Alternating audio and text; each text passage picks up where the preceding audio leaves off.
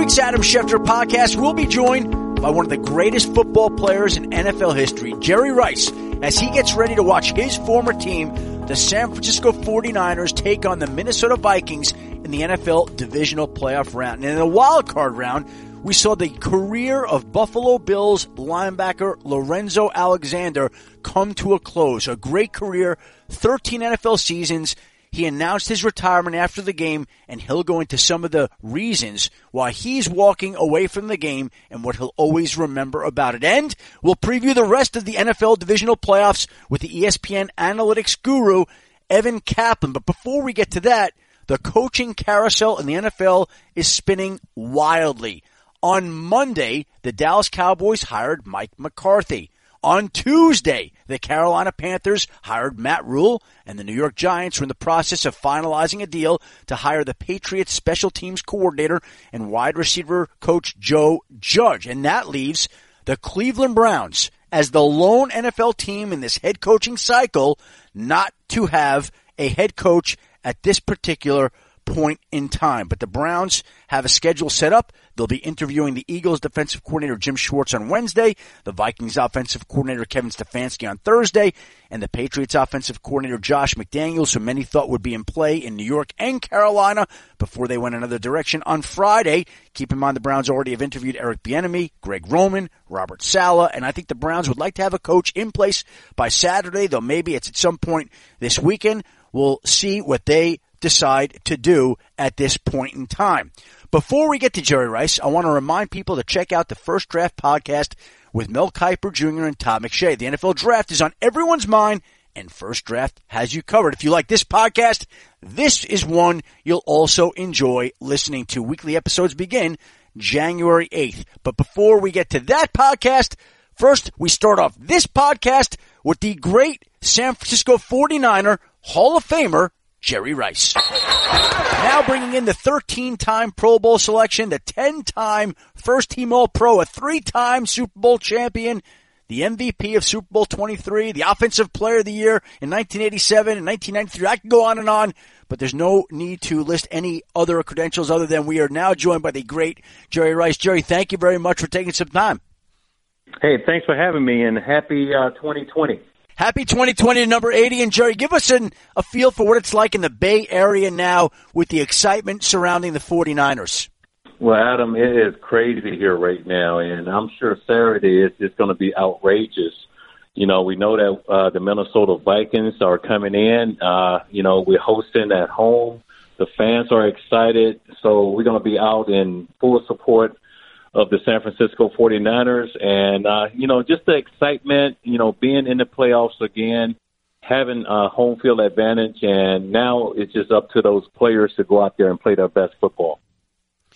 Jerry, what has most impressed you about this particular 49ers team? I think it's just their no-give-up attitude. They had to battle through a lot. And I predicted this, early during the season. I'm not trying to take credit for it or anything like that, but I just felt like it was going to be something special with this team. And to be honest with you, Adam, I feel this team should be undefeated. They shouldn't have lost a game this year, but sometimes it's okay to win, to lose a game. Then it helps to bring that focus back again. They did what they had to do to go into Seattle to get home field advantage. And they have done that now. Now it's up to them to just gear up and get ready for the Minnesota Vikings and just keep this show going forward. Undefeated? Wow. This team they really had they had a good chance of going undefeated this year. And I joked around with Stephen A. Smith, because I was in New York, and I told him, I said, this team is going to go to the Super Bowl. And I still feel that way. Yeah, you got the Minnesota Vikings, and you have to respect that team, but, you have home field advantage. You have the expectations is sky high right now, and you just have to continue to just focus in on your game, being the best football team that you can be, and just win football games. Now, what about this team do you think will enable it to win the Super Bowl, Jerry? Defense. Yeah. Always been defense. You win championships with defense. Bosa and all those guys, that defensive line, they're going to have to put pressure on the quarterback, cause the quarterback to feel a little uncomfortable, where he might make some mistakes or something like that. They got to be able to shut down the run. Cook, he had a big game against the New Orleans Saints. Thielen, he had about 7 catches for about 129 yards and stuff like that. So you got to win championships with defense. Who's the guy on this defense that most impresses you in San Francisco? Bosa. Bosa is a beast. He's an animal, and the thing is, George Kittle. You think about that offense. The physicality of that guy, Deebo Samuel, a receiver that's not looking for to catch the ball and just go down. Then Jimmy G. He's like that captain of that ship, man, and he's been exceptional this year with just getting the ball in the hands of his playmakers and stuff like that, where he doesn't feel like I have to do it on my own. He got weapons, he got all those guys to help him to win football games, but George Kittle, Bosa to me, he brings a dimension to that defense, and it's something I haven't seen in a long time. He can do it all. He can rush the quarterback, but then he got the ability where, he can jump up and make an interception, come down with the ball and run with the ball. So, yeah, there's a lot, happening with the Niners right now, and I'm very excited about it. Jerry, would Nick be able to keep up training with you in the offseason, running the hills, do all those kinds of things? No, I don't. Hey, Adam, I don't know he wants to do that hill with me, man. Hey, a lot of guys, they have came and they have tried to conquer and stuff like that, and that hill wanted to make them throw up, and they felt like, I always, I would joke around with guys. I said, look, I'll make sure I bring out the paramedics or something like that, just in case someone goes down, because that last 800 meters, to the top of that hill is going to challenge every bone in your body. And can you still run those hills as effectively as you could? Oh yeah, no issues. No, I can still run the hill, and I can do all that. I think I have probably upped my my conditioning and stuff like that after I have stepped away from the game, because I wanted to be one of those guys where you know how when certain players retire, then people see them, then they say, "Oh, did you actually play football?" Right. And I was like, "No, I wanted to stay in shape, and I've been part of my regiment, my entire life. So, I'm still challenging myself. I do a lot of CrossFit, I do a lot of Peloton, and occasionally, I go back to the hill and run the hill." You do. Who's your favorite go-to on Peloton? I got the Peloton bike and treadmill like 3-4 months ago. Try to do it every day. What classes are you recommending to me, Jerry? I have Tunde. I have Robin. I have Allie and stuff like that. They challenge me, man, and to get on that bike for 30 minutes, 45 minutes, or even an hour. You're gonna be soaking wet once you step off that bike, and I like it. It takes some of the pounding off my body, but it also it keeps me in good shape. You ever been to the Peloton studios in New York City? No. I want to do one of those. I want to do it. I just want to, show up and just walk in and do a class. I think, Cam Newton, he did a class once, but he only did a 20 minutes. You got to, if you're going to go there, you got to do a class like, 30, 45 minutes or something like that. It's funny. We had a few Monday Night Football telecasts this year from MetLife Stadium in New York. So we would stay in Jersey City. So Booger McFarland is big on the Peloton. And he would say to me, the first week we were there, he's like, I went to Peloton Studios and took the class. I'm like, you went? He said, yes. I said, well, we're back here. Can we go? He said, I'll arrange it. So when we were back for, I think it was the Giants-Cowboys game in November, that morning, we leave the hotel in Jersey City, 6 a.m., go to the Peloton Studios, do a class that morning in person. It was like going to the Mecca. It was like running the hills with Jerry Rice. And then we leave and go back to the hotel and get ready for Monday Night Football. And I got to go one time, and it was awesome, Jerry. So here's what I want to do. If you're in New York, I want to go with you. Oh, I'm down, man. I'm down. We'll go in there and we'll do what we have to do and get a good workout in and I want to really experience that because it's great being at home where you have it in your gym or something like that, but to actually be in a class, I think that would push me more. And maybe, my numbers would go up higher and stuff like that because I'm always challenging myself to get better every day. Well, I'd like to do that with you. Let's talk a little bit about football. Some of the current day receivers. Who is the wide receiver today, Jerry, that most impressed you? Oh, man, you got a lot of young guys coming up, but it's still Julio Jones to me, man. And Julio Jones, this guy, I think he's around about 12,000 yards already. He was the fastest to ever get to 12,000. And I think he's only going to get better because of his size, his speed, his jumping ability. And he's one of those guys that believes in his craft where, you can't cover me one-on-one. So I think he's only going to get better. Is there a young receiver? Not that Julio is not young. He's relatively young. But is there a young wide receiver in this game that you look at that impresses you? Well, I look at Hopkins out of the Texans and stuff like that. Deebo Samuel, I like him with the Niners because of his physicality and stuff like that. And he's one of those guys that want to get yardage after the catch. And I was one of those guys that wanted to do the same thing. So, yeah, there's a lot of young receiver, even, Element, what he's doing with the Patriots and stuff like that, because the game, Adam, done changed a lot now. And you got to think about, you don't see that hard bump and run anymore. And, you got to that physicality downfield, you don't see that anymore. When I played the game, you just had to fight for everything. I mean, it was going to be physical all the way downfield. And, I preferred it that way because it really helped me know exactly where the defensive back is at, and I was able to come out of my cuts and catch the football. We'll have more with Hall of Fame wide receiver Jerry Rice in a moment, but first a word from Vivid Seats. We all love a night out, whether it's seeing our favorite band in person or being there in the crowd to cheer on our favorite team.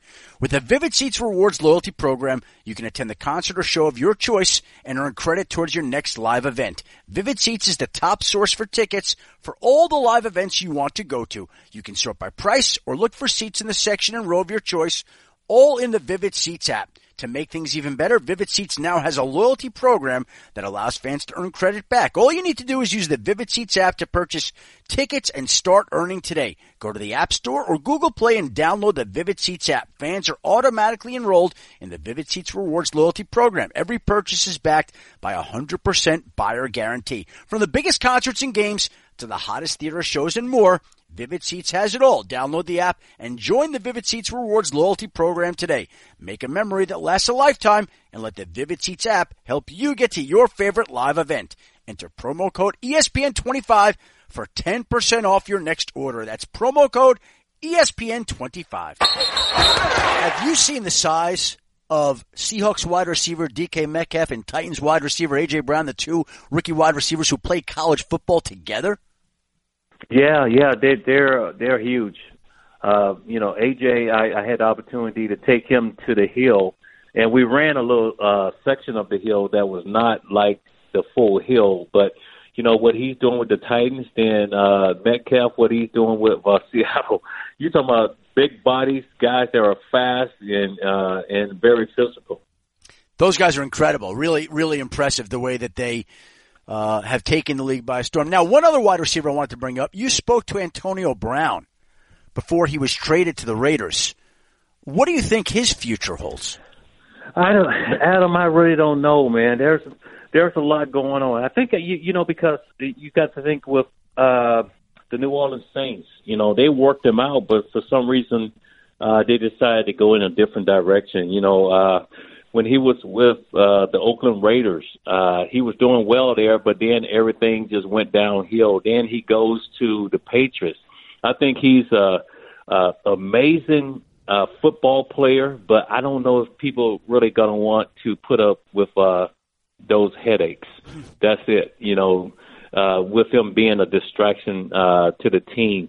But when he's on that football field, man, he's an animal, and I think he could have did some great things, for the Patriots this year. I also want to ask you about Tom Brady. You're a guy that played in the NFL for 20 years, Jerry. And you finished your career, which I think a lot of people wind up forgetting, in other teams other than San Francisco. Right. You played with the Raiders. You played with the Seahawks. You even spent time in Broncos training camp in 2005 when, I don't know if you remember this, I was pestering you then. I was covering the Broncos back then, and I got to see Jerry Rice in training camp in 2005, which is something I'll never forget. What would it be like for Tom Brady? Could you envision Tom Brady playing for another team? Because you never know, because Montana, Ronnie Lott, Joe to me is one of the greatest quarterbacks to ever play the game. It's the same thing with Tom Brady. Now, does he still have that fire in him to want to still play? Is there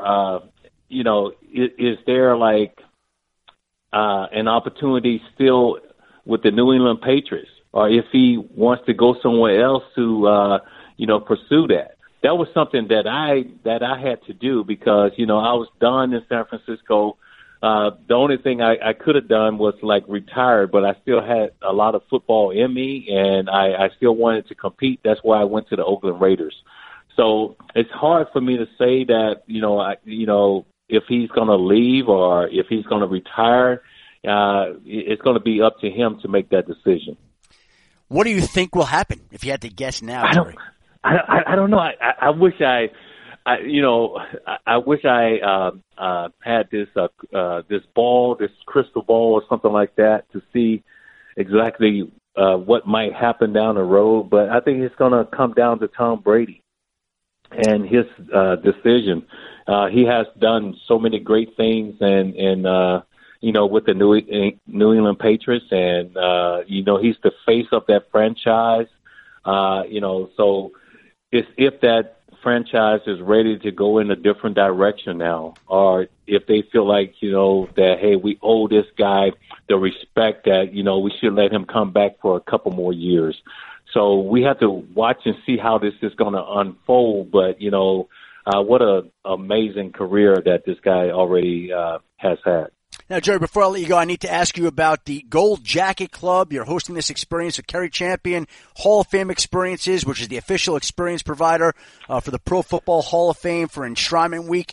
And for those who are interested, fans can buy the packages at hofexperiences.com, hofexperiences.com. What would fans be getting if they get the chance to purchase a package like this? Chalk Talk, meet and greet. That's the most important thing to me because I always try to make myself available, for my fans. And I'm excited about that, being the host and also, being there with Kerry Champion. We're going to have a great time. There's going to be some other Hall of Famers there, Emmitt Smith and also Barry Sanders. They have hosted this event. So I'm excited, just to let the people know that we're human, and it's like it's going to be so much fun because when you think about it, it's going to be the hottest tailgate in Miami. Great food, music, all of those things. So it's going to be at the it's going to be at the Gulfstream Park Casino and Racetrack.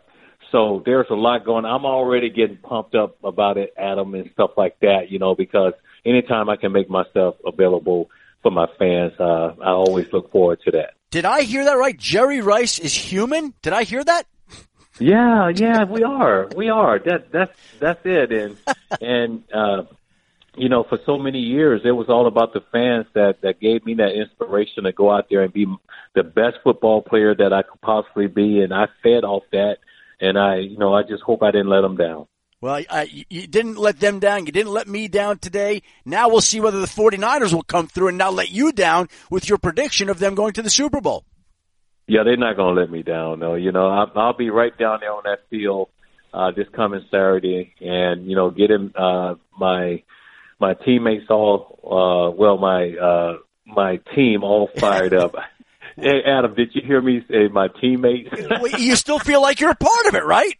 you still feel like you're a part of it and stuff like that. But, it's all about those guys right now, and I'm really going to be there for support. And what will you say to them on the field before the game, Jerry? Because we were on the field before the Monday night game against Seattle, and it's like you're a part of the team there, and the fans love you, the organization loves you, everybody loves you. What will be your message to the players this Saturday? Well, this is your show. This is all about you guys right now. It's not about the old 49ers or anything like that. This is about the new generation of guys, and this is the time to put a mark on Levi's Stadium. And it's what you're going to do during this ball game. Are you going to completely buy into it, sell out, have confidence in each other, knowing that you got each other's back and stuff like that? Get ready to play this football game with one heartbeat. If you do that, you're going to win this game. Then you get ready for the next one. Damn, I'm ready to go run some hills with you right now. Okay, Adam. Jerry, really appreciate the time. Thank you so much. It was a pleasure. Hope our paths cross again soon. And thank you again for the time today. Yeah, Adam, we're going to do Peloton, me and you, buddy. You got to let me know. Honestly, I'm in. Jerry, I'm down and in. Let me know when you're going to be in New York, and I'm going to meet you there. We're going to have a great spin class together. Yeah, that sounds good, man. You take care, okay? Joining us now, the 13-year NFL veteran who announced his retirement after the Bills' wild card loss at Houston, Lorenzo Alexander. Lorenzo, thank you very much for taking time today. Much appreciated. Yeah, my pleasure. Appreciate you having me on, Adam.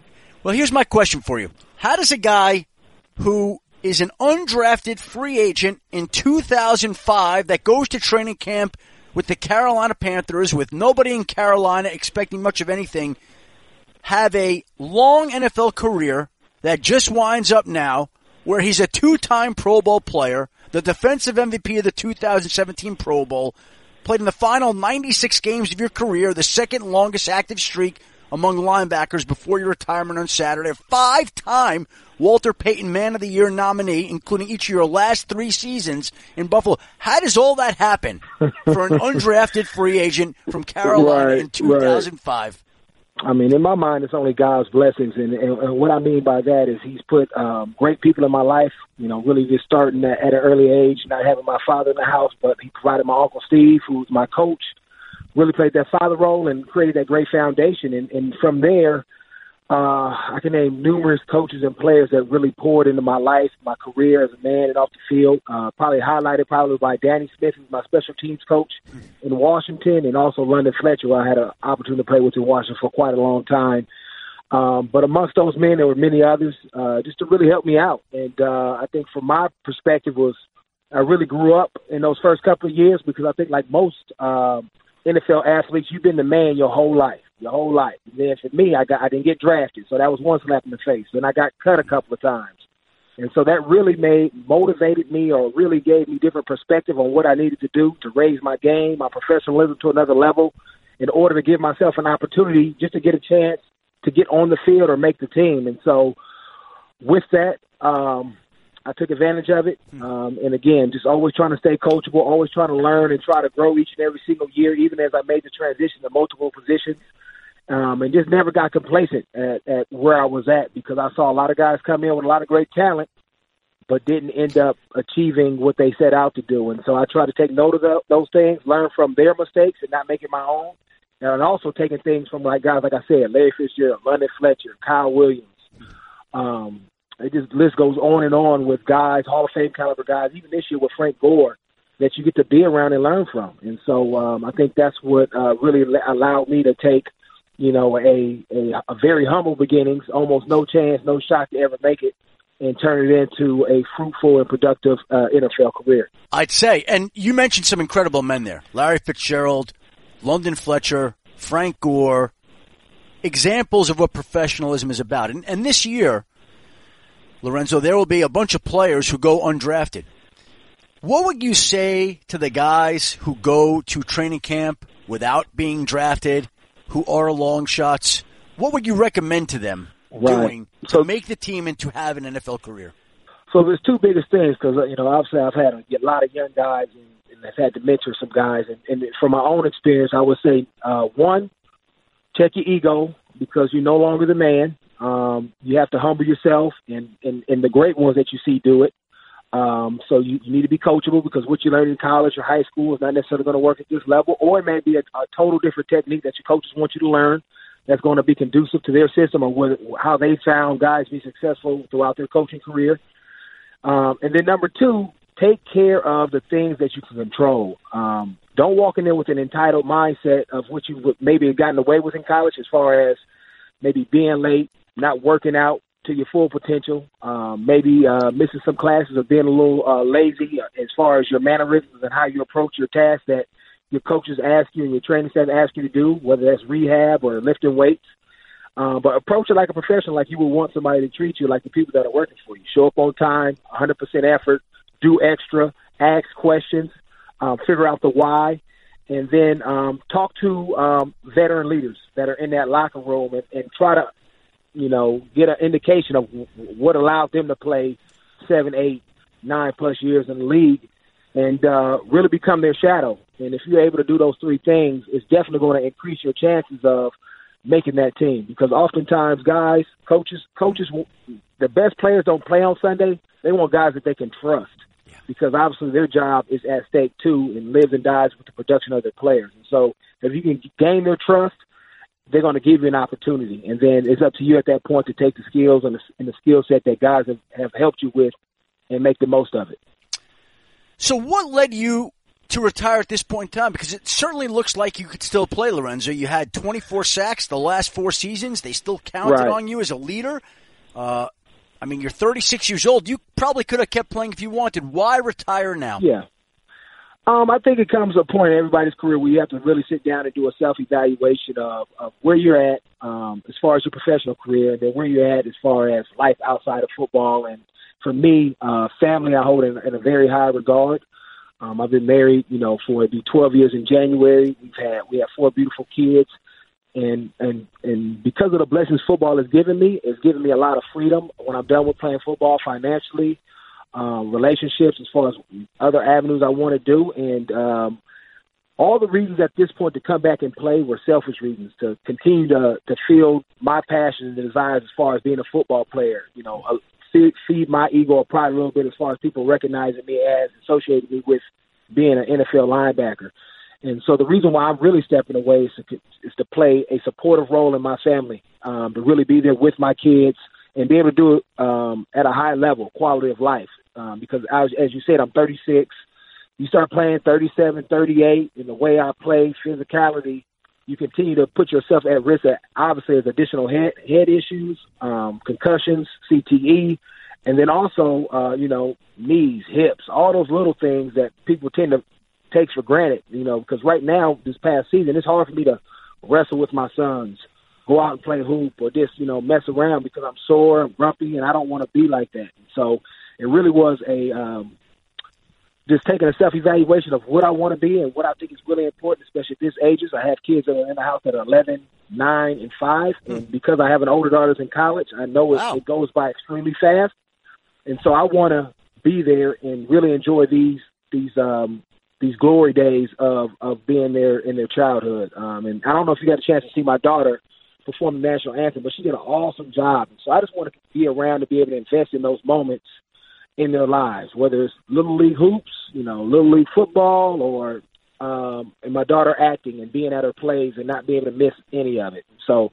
that's kind of where I'm at in the stage of my career. And then on top of that, be able to, enjoy the fruits that me and my wife have sacrificed for the last 12, 15 years, and, be able to travel a little bit, be able to spend some time, and really just grow and have some and create some memories away from the game.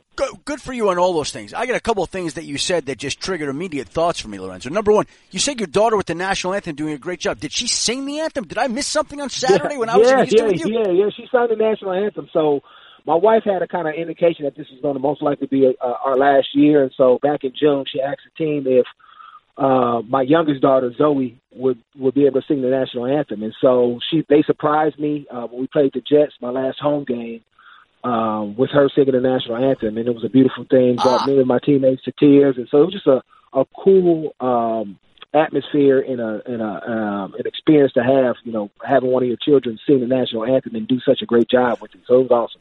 I didn't even know that she sang it. That is an unbelievable thing. I thought you meant in Houston on Saturday during the wild card game, and I'm like, I didn't see a 5-year-old girl sing the national anthem. Okay, good. Okay, so we're good there, and that's an unbelievable way to go out in your final regular season game. Now, here's my other question. You mentioned you have a daughter in college. So you're 36 years old. How old were you when you became a dad? I became a dad when I married my wife when I was 24. It's my wife's daughter, technically from a previous relationship, but I don't differentiate unless somebody asks me. But that's how I have a daughter that's 24 and I'm 36. Well, I have the same thing. She's all mine. Yeah. Yeah. I married a woman who had a child with a man who lost his life, unfortunately, tragically on 9/11, and I don't think of him as my stepson. I think of him as my son, just like you think of your daughter as your daughter, I'm sure. Yep, exactly. That's how we operate. That's the way to go. So what you mentioned, all those things, a lot of family time.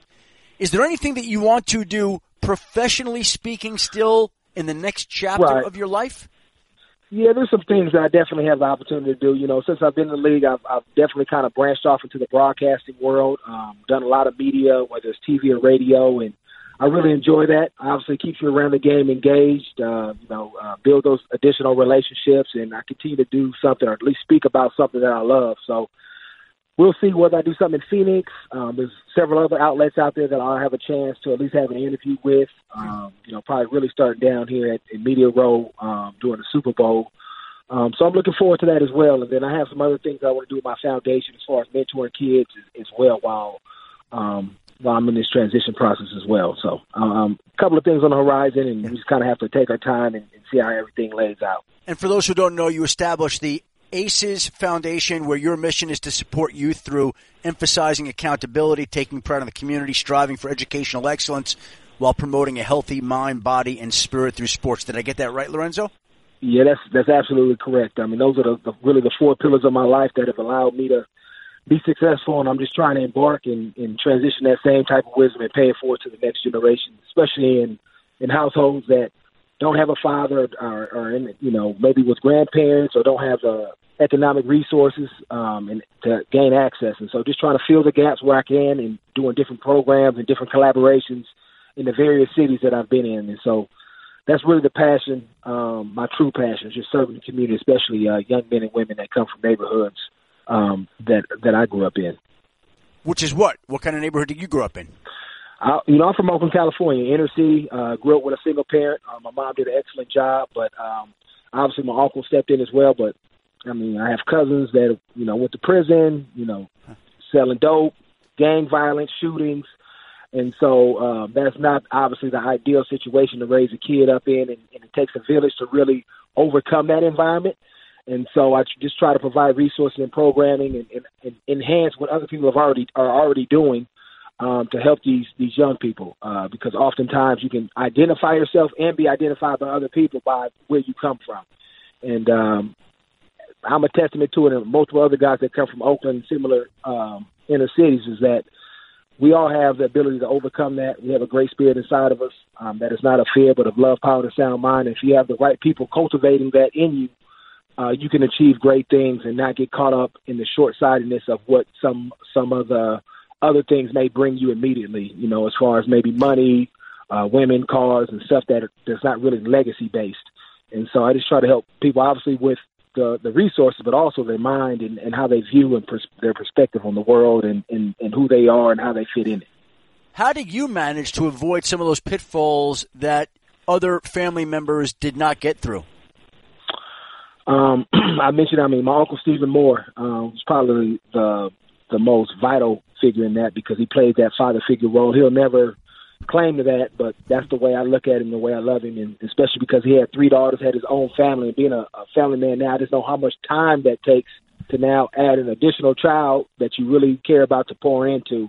And then amongst the other coaches that I had, I even had a cousin that was in that lifestyle to really step up and didn't allow me to even partake in any of it. And he was a couple of years older than me, and he used to always threaten me, "Hey man, if I catch you out here in the streets, it's going to be me and you." And so he was older, bigger. I was scared of him in a sense. And so I have a lot of gratitude for what he did for me as well, not inviting me into that, but pushing me away.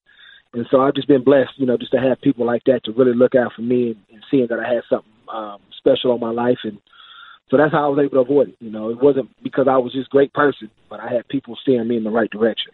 Those men did a great job, and more important, you did a great job, and you're to be commended. I mean, it's just outstanding, the career that you've put together, the impact that you've had, the lives that you've helped shape. All those things is a testament to you, and it's why you're a 5-time Walter Payton Man of the Year nominee, including each of the last 3 seasons with the Bills. How did you not win that award? It's been great men every year. I mean, you think about the guys that have been up for it. I mean, Thomas Davis, Larry Fitzgerald, Chris Long won it last year. So there's a lot of guys, Peanut Tillman, a lot of great men in our league, and I think that oftentimes gets overlooked. And so it's just cool to be a nominee and represent, obviously, the men in my locker room, but represent the men in our league and all the great work that we do. And so I know we have several guys that are up again this year that have been lifelong committed to the community. I think about a Kyle Rudolph who's back up, a Richard Sherman, guys that I know and really respect. And so, it's great to win it, but we're all doing great work regardless of who comes home with the actual award. Right. You're all winners, but it would be great if you could win it in your final NFL season this year at the Super Bowl. It'd be awesome. I mean, obviously it brings additional resources to the Buffalo and Oakland community, and so it would be great to have that recognition, kind of bestowed on me. You bring up the Buffalo and Oakland communities. Where will you live now that your NFL career is over? Yeah, we actually will be in Phoenix. I played a couple of years there. Really love that area. Obviously, it's warm for the most part year round, and being an old beat up guy, it's always great to wake up to some warmth for your joints. Cost of living is great. It's a lot of NFL players. I have a lot of friends that have that reside there now, and so we have like a natural community kind of built up for us because that is the hardest thing as you transition. It's the locker room aspect that you get every single day, and so it's great to kind of have that kind of already set up in the Phoenix area for us, and so we're very excited about that move and getting out there and here in the next couple of weeks. Well, I love that area. That's a great area, Phoenix. Yeah, you have to get around the golf in with you at some point or something like that. I know you play. Do you play? Yeah, I play a little bit. I'm gonna play a lot more than I'm done. I can, focus because it's hard to get out there and walk a course and swing a club. I used to be sore all the time, so I'm looking forward to it. Earlier in the podcast, I had on Jerry Rice. We made a plan to go to the Peloton studios in New York City together. I want to make a plan with Lorenzo Alexander to play around the golf with him at some point in time when our paths cross. Okay, you gonna go Peloton? I Peloton too. That's I'm into all that stuff. I got one at the house. Oh, isn't it awesome? And Jerry and I were talking about that. Who's your favorite instructor? I love Alex and probably Allie Love. Those are my two go-to. I'll throw some Robin in there from once in a while, but when I really want to get after it, it's Alex, man. Alex Toussaint is the man, right? He's on another one. He's on another level. Yeah, he's phenomenal. And you know what? It was funny. One day I was on there, and he responded to one of my Instagram stories, and I'm like, Alex Toussaint, the man himself, responding to one of my stories. So it was a big thrill for me.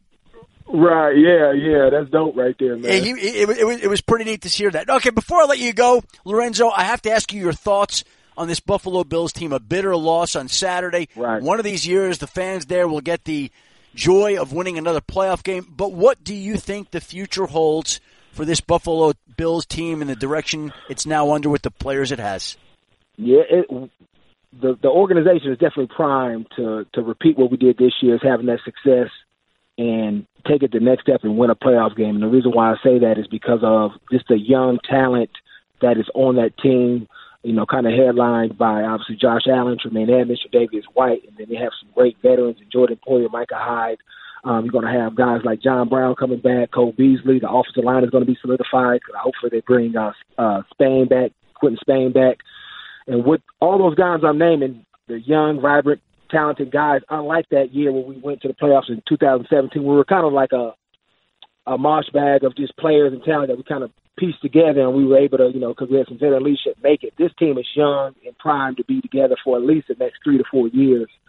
And so with the cap room that they're going to have this year, and then the way that the scouting department and the coaching staff evaluate and bring in players, free agency, as well as draft guys, they're going to make I know they're going to make the right moves and add some pieces that's going to help them get over that hump and really be a real contender next year, and by beating those elite teams in the regular season and then taking that into the playoffs with a home playoff game. So that's kind of my prediction, just kind of looking at it, being on the inside, knowing how Sean has built the team and the culture, and just how the guys have responded. And so there won't be any drop-off because I'm not there, because I've had an impact, like Kyle Williams had an impact on me with the men in there, and I see several guys stepping up and kind of filling that void, which you need on the team to really bring everybody together, especially to deal with adversity and definitely exceed what we did this season. And before I let you go, Lorenzo, what do you think it will be like when you sit down at your home in Phoenix next September to watch your first NFL game, probably the Buffalo Bills? What will be your reaction as you watch your former team go to work without you? It'll probably be a little bittersweet. Obviously, I love to go out there and compete, but I know what it feels like Monday through Saturday on my body. So I'll be happy in one regard and sad in the other. But I'll definitely be happy and rooting for him. So I'm not. It hasn't quite hit me yet, because right now it kind of feels like regular all-season schedule. So I know I have a couple of hurdles: April, then training camp, and then hopefully by then I'll at least have transition. But definitely rooting for those guys, and definitely be very ecstatic for any of the success that they have next year. And what if somebody calls you in August, September, says, we have an injury, we need you to replace somebody, help out? I ain't doing none of that. Now, if they call me like Marshawn, I may come off the bench like Marshawn did, home playoff game. That's what I told Micah Hyde. I said, if y'all can get a home playoff game or maybe in the first round bye, I can come back for 3 games. The divisional, the AFC Championship, and the Super Bowl. That's probably all I got left in me. So that you do. That you're open to. Yeah, I would do that if they called me and they needed somebody off the bench like that. Okay, I'm putting that on the ESPN bottom line right now. That Lorenzo Alexander is open to returning in the 2021 season for a playoff run for a contending team. No, for the Bills. Okay, for the Bills. Just for the Bills, right? Just the Bills, yeah. Let's make that perfectly clear. We got to lay out all the conditions here under which you would come. Right, yes. It's very, very particular. The requirements are very particular in what I'll come off the bench for. Well, I'm gonna keep that in mind next season if Buffalo happens to suffer a key injury at linebacker or to a special teams player. I'm going to keep you in mind. So we'll keep that in mind. We'll keep our golf match in mind. Perhaps we'll take a spin class together with Alex. And Lorenzo, I want to congratulate you on an outstanding career, more than what you did for the Buffalo Bills and the Oakland Raiders and the Arizona Cardinals and the Washington Redskins. The 4 teams that you played for 13 seasons was the work that you did for various people in various communities. Tremendous job. And I wish you luck in the Walter Payton Man of the Year award. I am rooting for you at the Super Bowl. No disrespect to any of the other nominees. I appreciate you, brother, man. Thank you for having me on. All right, coming up next is ESPN analytics guru Evan Kaplan. But first, a word from ZipRecruiter. It's a new year, and you want to keep growing your team, but you need the right tools to help keep your hiring streamlined and efficient. That's where ZipRecruiter.com/ASP comes in. ZipRecruiter sends your job to over 100 of the web's leading job boards. But they don't stop there. With their powerful matching technology, ZipRecruiter scans thousands of resumes to find people with the right experience and invites them to apply to your job. As applications come in, ZipRecruiter analyzes each one and spotlights the top candidates so you never miss a great match.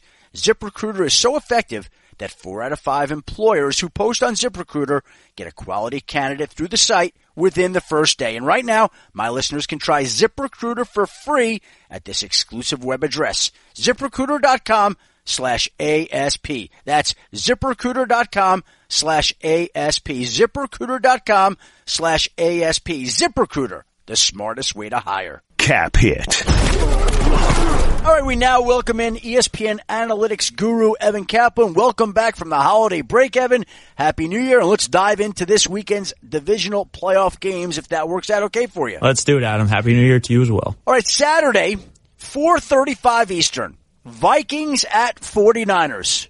How do we break down this matchup? This one, you have to start at the quarterbacks here, and we know the history with Kirk Cousins and Kyle Shanahan, who he played with Kyle Shanahan when Shanahan was the OC in Cousins' first few years in Washington. And certainly there were talks that Cousins would potentially go out there to become the 49ers quarterback when Shanahan got the head coaching job. Mm-hmm. Now you look at Kirk Cousins and Jimmy Garoppolo this season. Both completed 69.1% of their passes. Jimmy Garoppolo threw 27 touchdowns, Cousins 26. Cousins had a total QBR of 58.8. Garoppolo, a QBR of 58.7. You look at both teams, built around the running game, play action passing. You see a lot of similarities between these two teams, but what really stands out for me, Adam, for this Sunday is which offensive line can stop the defensive line's pass rush. I think that will be the key to this game. We saw in the wild card playoffs in New Orleans how Everson Griffen and Danielle Hunter, they completely threw the Saints off their game with that offense early in the game. The Saints eventually got their footing, but I think the early disruption of Drew Brees completely threw the Saints off base.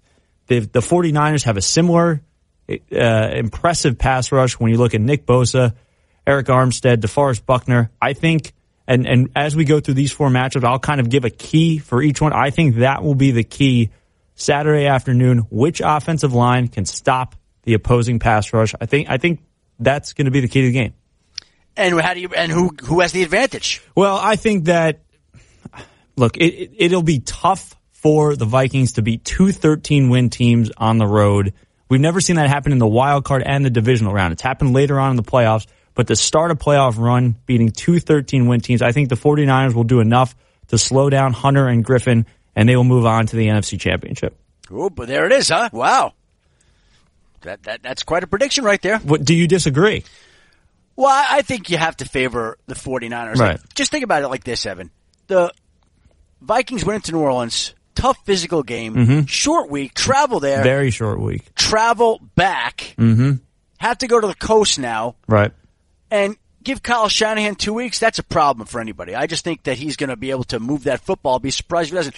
Although I will say, as hard as it is physically on wild card teams to play that much, I think we've seen an awful lot. Sometimes a team wins in the wild card round and really gets a lot of momentum going and carries it right into the divisional round. And that's something that every one of these home teams this weekend, I think, has to watch out for. I agree completely. And especially in the case of a team like the Vikings, who didn't end the season on the greatest note. In Week 16 on Monday Night Football, we saw that disappointing performance against the Packers. They sat most of their starters in Week 17. So it's not like they came into the playoffs with a ton of momentum, but then they have gained all of that momentum with the upset win over the Saints. So I agree with you. I think they could be coming. And also keep this in mind. This is Jimmy Garoppolo's first career playoff start. How about that? As great as the 49ers have been all season, as impressive as he has been, especially later in the season, this is his first career playoff start. We know what happens sometimes when quarterbacks get under those bright lights in the postseason. Yeah, you just don't know how he's going to play. We have no body of evidence to compare it to. And so we will find out Saturday, 4:35, when the Vikings play at San Francisco, an early start in the Bay Area, 1:35 Pacific time.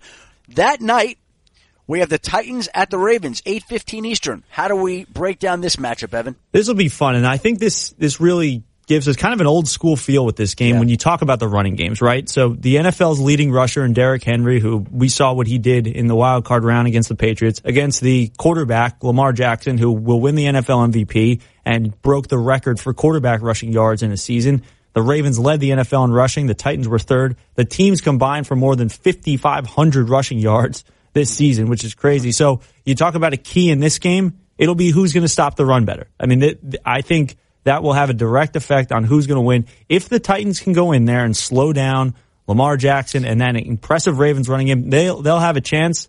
I don't know that they can do it, though. Yeah, you know what's interesting is Lamar Jackson is the MVP of the season, but Derrick Henry might be the MVP of the past month. Absolutely. It's the second straight year that he's gotten better and stronger as the year has gone on. And it's almost like a big-bodied running back like that. Defenders don't want as much of a part of him later in the year. He gets stronger. Everyone gets more tired, and that works to the advantage of somebody as big and tough as Derrick Henry. Absolutely. And you look at him with yards after contact as well. He leads the NFL in that stat in addition to the total rushing yards. And as you said, tough for him to tackle. He put up a great performance in the wild card round, but I think sometimes what people are forgetting with the Ravens, with all the deserved hysteria around Lamar Jackson and that offense, is this defense was third in the NFL in scoring defense. I remember we talked back before free agency, before the 2019 draft, about all the defensive players that the Ravens lost. Zadarius Smith and Terrell Suggs and Eric Weddle and C.J. Mosley. Well, they've retooled that defense, a lot of which is since the trade for Marcus Peters, who has really shored things up on the back end. And that defense, they blitz a ton. 54% of dropbacks, they're sending a blitz, which is by far the highest rate we've seen in the last decade. And third in scoring defense, that speaks volumes. So this is a balanced team. there's a reason they won 14 games, Adam, right? It wasn't just on one side of the ball. So the Titans, they beat the Patriots. I think it's going to be a tough task for them to go into Baltimore and win again. I agree with that. I just think this Baltimore team is just rolling along. It's a great team. They've won 12 straight games. The last time they lost was September 29th. I agree with you. I think it's going to be a tough out for the Tennessee Titans on Saturday night. Baltimore's just rolling right now. All right, what about on Sunday? Let's shift our attention to Texans at Chiefs, 3:05 Eastern Sunday. What do we make of that matchup? This is going to be a fun game, I think. With Deshaun Watson and Patrick Mahomes, the second career meeting between them. They met earlier this season in Week 6 when the Texans went in there and won. We talked about the similarities between them before that game. They continue now. They were born 3 days apart. They have the same number of touchdown passes this season. They were both named to the Pro Bowl. And again, we'll talk about a key in this game. It's going to be which team can slow down the opposing quarterback when the play breaks down. Over the last 2 seasons, they have the most completions in the NFL when they're under pressure. Mahomes 1, Watson 2. So that is going to be critical in terms of when this play breaks down, which defense does a better job of slowing down the quarterback. How much credence do you put into the fact that Houston was able to beat Kansas City earlier in the season? I think because of where the game was, the fact that it was at Arrowhead, I put something into it because we know they weren't as good at home this season as they've been in some years past, but that's one of the toughest places to play in the NFL. So the fact that Deshaun Watson, in only his 3rd year in the NFL, was able to go in there and get a win, they put up 31 points. It should have been more if you remember the game. They dropped DeAndre Hopkins and Will Fuller both had a couple of drops that could have been touchdowns. So that was a 7-point game and could have been much worse. So that was a game that the Texans really dominated. I think psychologically, when you go into a place that's tough to play, that historically has a great home field advantage, having a win earlier this season, I think it means a lot. You know, it's interesting. I don't think it could be completely dismissed. Look, Seattle went into Philadelphia earlier this year and won the game 17-9. They go back in the playoffs and win 17-9. Right. Again, same score. That was wild. Okay, so, I mean, that's just how those two teams matched up. Now, I know Carson Wentz got hurt on Sunday, and that changed the dynamic, but it's the same score twice with the same two teams, right? So there has to be something that tells me that Houston is capable of going in there and playing a good game. I'm not telling you that the Texans are going to win the game, but they're capable of playing good enough to be competitive and have a chance to beat the Chiefs in Arrowhead. I agree. This feels a little bit like a Chiefs year, though. It just does. It does. I don't know. And the there's defense and the defense. Yes, the defense playing much better. In the last 6 games, they've allowed 11.5 points per game. That's the best in the NFL from week 11 to 17. I mean, yes, it's easy to get wrapped up in Patrick Mahomes and the offense and Kelsey and Hill and everybody, but this defense, and there's no Patriots, it just feels to me like this might be a year that Andy Reid gets back to the Super Bowl. I don't disagree with that, and it sets up a potential AFC Championship game that would be unbelievable. Again, that's no disrespect to Houston or Tennessee. They've had great seasons, and they will have a chance this week, and if they can pull the upset, good for them. Right. But we've got the Ravens as a heavy favorite. We've got the Chiefs as a heavy favorite. We'll see if the heavy favorites can live up to what Vegas expects of them and set up a great AFC Championship game. All right, the final game of divisional playoff weekend, Seattle at Green Bay, 6:40 Eastern, Sunday night. What do we make of that one, Evan? This one, you've got the 2 quarterbacks left in this playoff that have some experience as opposed to the 6 others. Aaron Rodgers and Russell Wilson with 9 wins each in their postseason careers. You look at the 6 other quarterbacks, they've combined for 4 wins. So there's experience here. They've both won Super Bowls. It's the 8th meeting, including the playoffs between Wilson and Rodgers. The home team has won all 7 of the previous meetings. Russell Wilson's never won at Lambeau Field, but the thing to counter that, Wilson has been great in his career against Super Bowl winners, 15-6 against Super Bowl winning quarterbacks. That is the best winning percentage among quarterbacks with at least 10 starts in the Super Bowl era. So this one, there's a lot of great history. These teams have been involved in some historical matchups in the NFC Championship back in 2014. The Packers had a huge lead in Seattle, 16-0. Seahawks were able to come back and advance to the Super Bowl. This one, it's almost fitting, right, that this is the last matchup of the weekend because you'll kind of build up to it, right? You've got a lot of other quarterbacks either making their first start or their second start, trying to advance to their first maybe conference championship, and then you end the weekend with Lambeau Field, divisional round, 2 Super Bowl winning quarterbacks. It just has that it gives you that good feel about divisional weekend.